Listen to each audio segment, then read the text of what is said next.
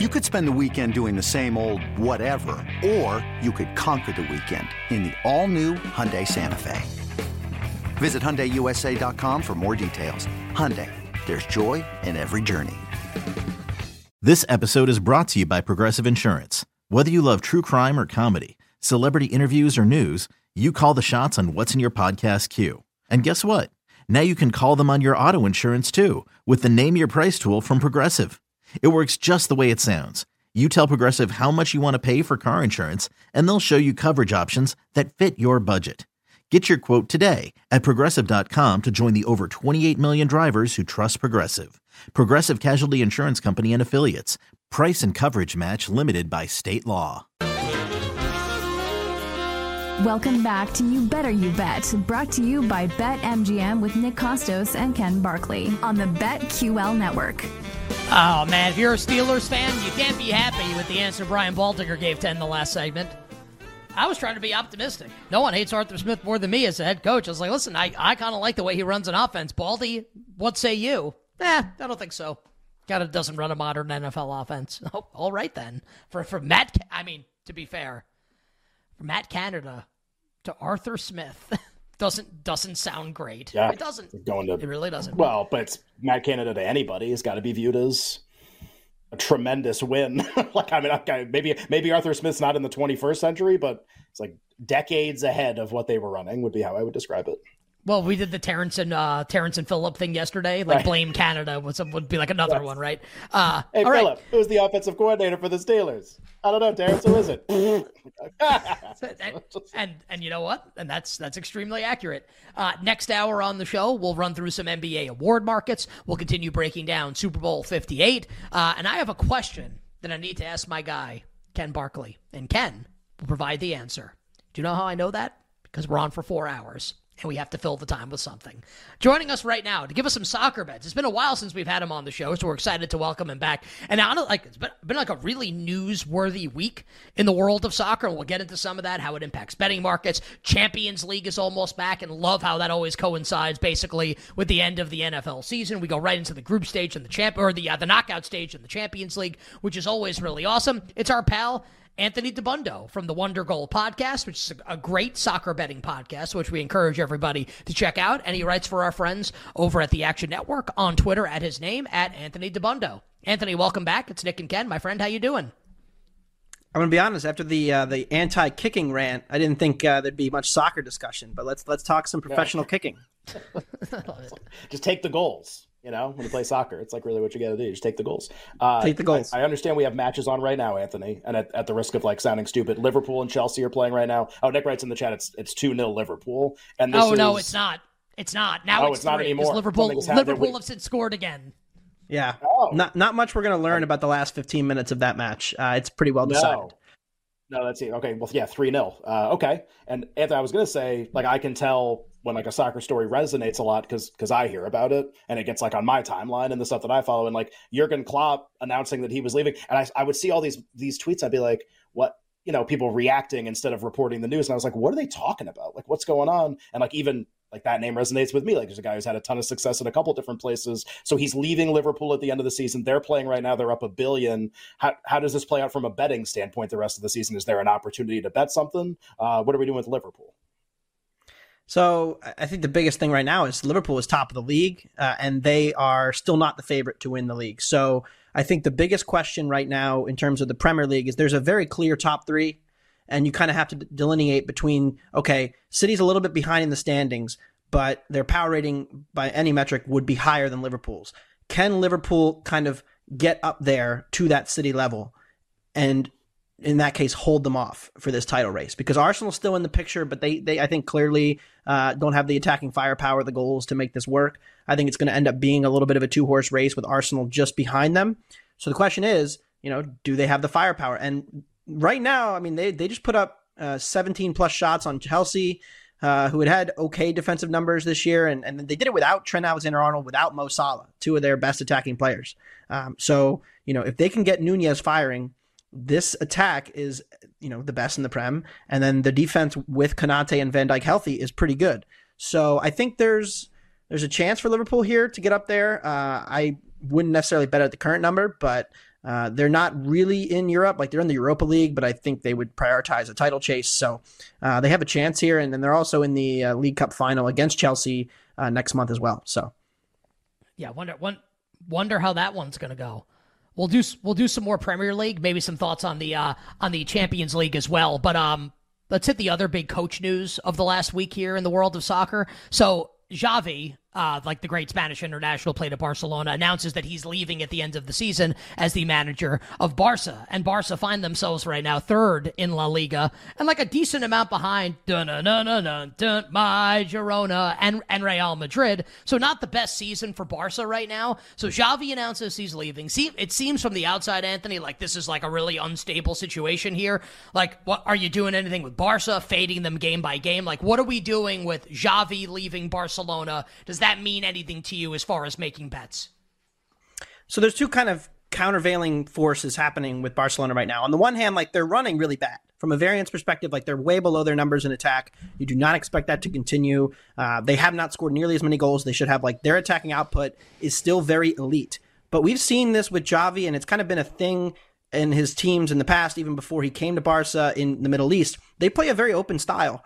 And it leaves them a little vulnerable. They don't really have like a true defensive midfielder right now.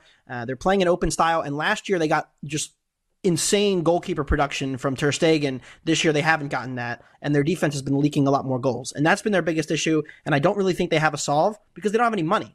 And I think what happened was, I'm totally conjecture here. I have no idea. But, he probably went to the board and said, look, like we need to spend defensively to get better here. And they have no money. They're very unstable right now financially as a club.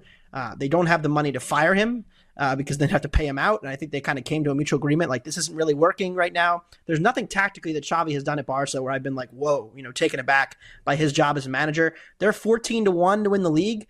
The problem is that Real Madrid, from a talent perspective, never seems to regress back. Like they outperform their numbers for 2+ years now in terms of finishing, and their lead is so big that it is hard. But if I were to make any bet, it would be Barca at 14-1 to win the league.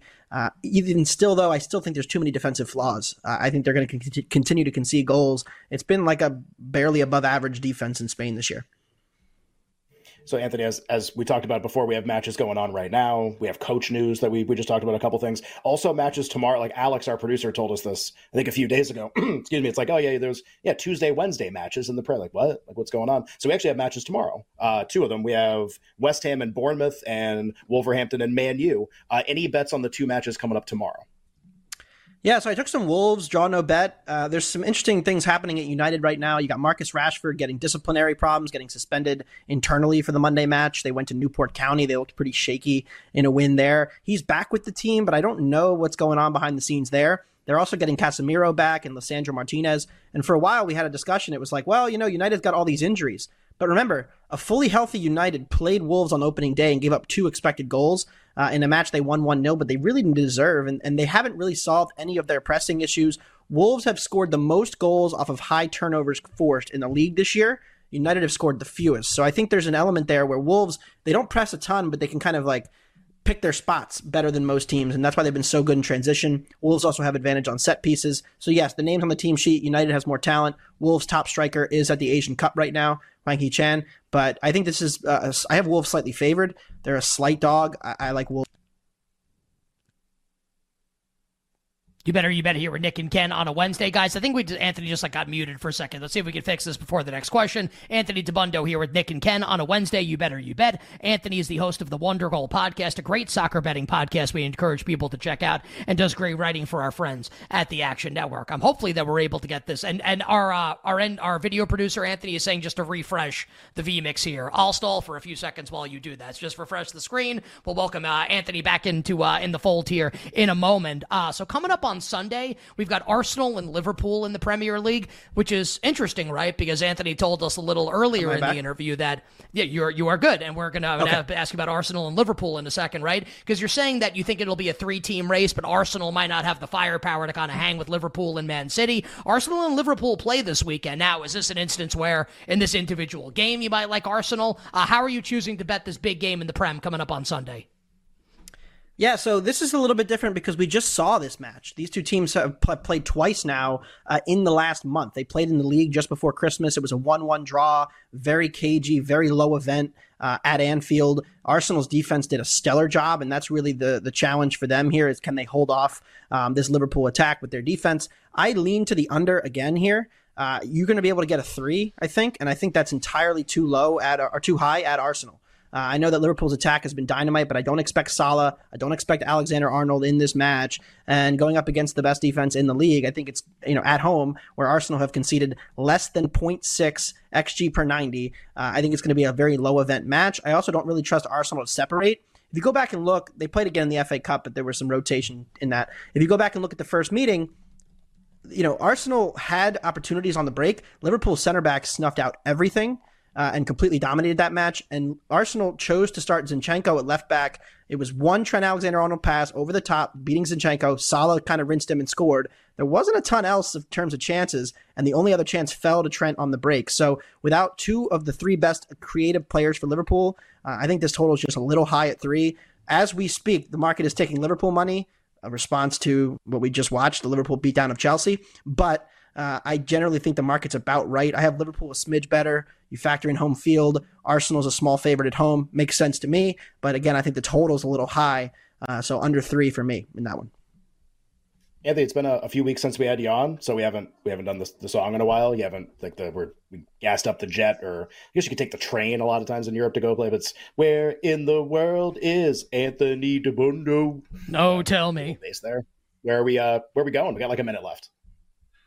Yeah, so real quick, AFCON, if Nigeria is below -140 against Angola, I like them on Friday afternoon. It should be some daytime soccer for you in AFCON quarterfinals. African Cup of Nations, been an amazing tournament.